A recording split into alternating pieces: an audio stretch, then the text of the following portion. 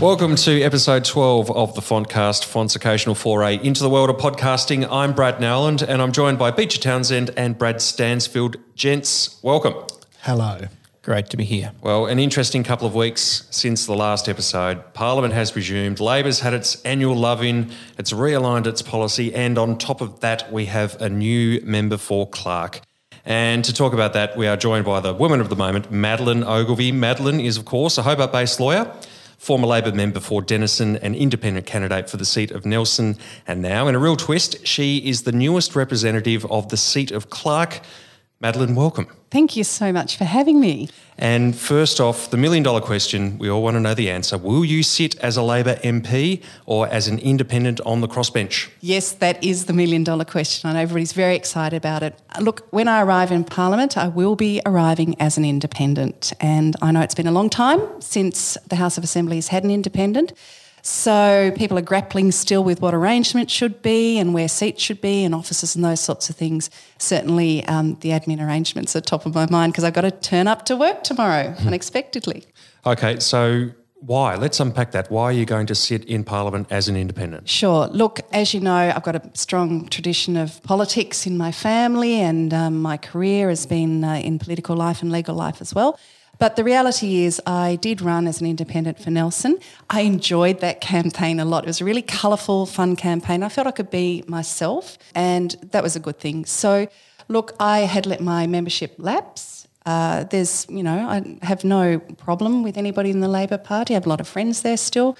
But the reality is the moment is now.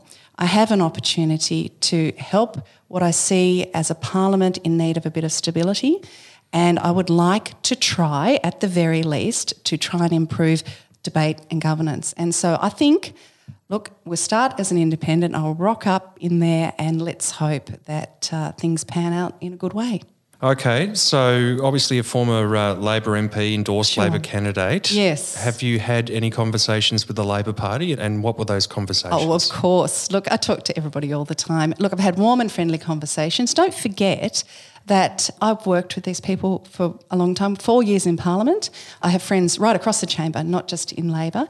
And the reality is that as an independent, what I want to do is work collaboratively with everybody.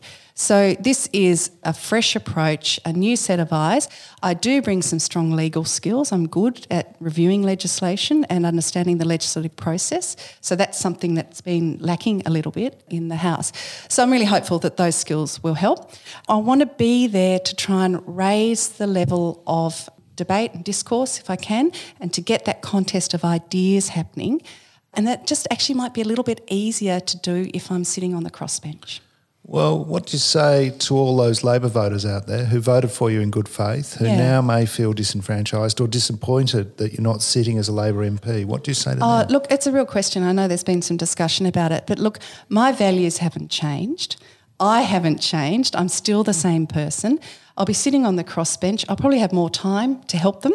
I've always been about the voters. I've always been about the people. I'm always about grassroots democracy and representing everybody. I do that in my legal practice and political life.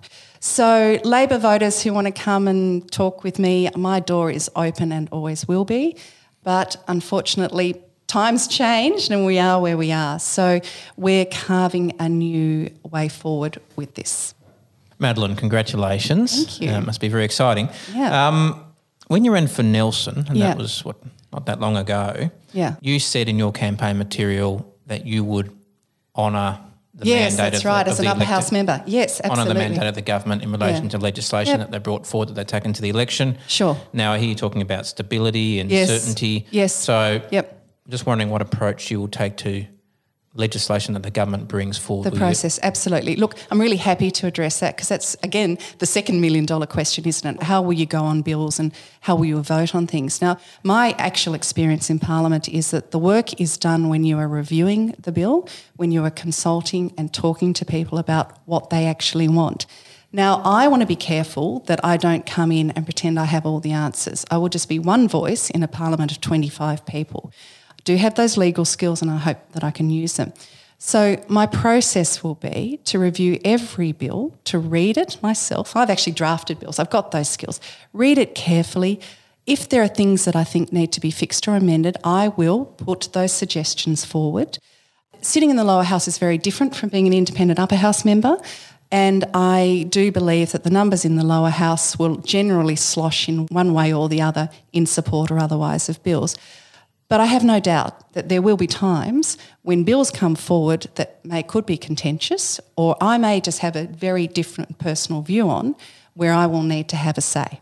And I will, this is the thing, this is the independent thing, right? So I reserve my right to have that say and to vote the way I think my constituents want me to vote, because they are the bosses really when it comes down to it. Yeah, fair enough. Right. Well, let's cut to it. Have you had any conversations with the Liberal Party? What are they saying? Are there any truth to the rumours in the media that you're considering joining the Liberal Party? No, and no. I'm not joining the Liberals. The party hasn't been talking with me. I know everybody's very excited about all of these ideas, but that is not the case. All right. What about government? What conversations, if any, are you having with government? Yeah, sure. No, look, when I walk into Parliament as an independent, again, as I foreshadowed, I will be having conversations with government. In particular, I'll be talking with Michael Ferguson. He's the Leader of the House. It's important to do that just so your listeners know that there are some things that we'll have to address that have never had to be addressed before in Parliament. This is around standing orders. This is about my ability to ask a question, to make speeches, to engage in private members' time. Those things are really important. And the Standing Orders Committee, of which he is the chairman, will need to address those. So I need to be part of that conversation. The other part is, of course, I'll be speaking with the Clerk of the House about administrative arrangements. So this is all the functionality of Parliament, and having been there before, I know what to expect. So, I'm really hopeful it pans out well. Well, on the topic of the function of Parliament and those things, there's going to be times when you'll hold the balance of power. How are you going to deal with that? Look, I take that incredibly seriously. It is a really weighty thing to have, and I think I'm always about negotiation and discussion. I think creating those really strong working relationships across Parliament early so that those fruitful discussions can be had will be very important. But I've been trying to turn my mind to what exactly could come up where that situation would arise, and it's difficult to think of scenarios. Now, we all know that in Parliament the conscience vote is there for issues that have, particularly life or death issues, have particular contentions. That's a separate thing. A balance of power vote would have to be on a bill that is separate to a conscience vote issue. So I will be prudent. I will be listening, particularly to the people of Clark. We'll put them first. They're the ones who effectively have asked me to represent them. They're my first priority, but I will also be thinking about Tasmania and making sure that we make sound decisions that are well consulted. So what about, for example, Maddie, a confidence vote in a minister? I don't see any reason why confidence votes should, usually they're stunts, aren't they? And on both sides. I've seen it on both sides of politics. You'd have to do something pretty bad to actually have a real sense of no confidence. So I'm very robust about this. I'm robust about the tactics and the form and the frame of Parliament. But it would be my personal view at this time that there is no reason why this government shouldn't be allowed to run its full term and to be able to get on with business that is good for Tasmania. And I would certainly be wanting to support that. Okay, Madeline, I know you're very busy. I'd like to thank you for joining us. Is the grilling finished? On the Foncast. Yeah, that's it. That's all we have Who time knew I'd for ever at the be moment. grilled by you three? Well, there you go. Congratulations again. Welcome back. We look forward to seeing you in Thank Preston you. time. Yeah. And we'd like to have you on the Foncast again. One last thing before Madeline goes, SFL Grand Final, Madeline. SFL Grand Final on the weekend. And look, here's how ecumenical I am already. Working with Elise Archer. She's been our ambassador for SFL already. Every year she turns up. We even made a speech together the other night. But SFL Grand Final, get to North Hobart, please. We need everybody there. Fantastic news, and thank you for your support on that too. Excellent. We'll see you there, and we'll be back in just a moment to unpack and analyse what Madeline has just told us here on the Foncast.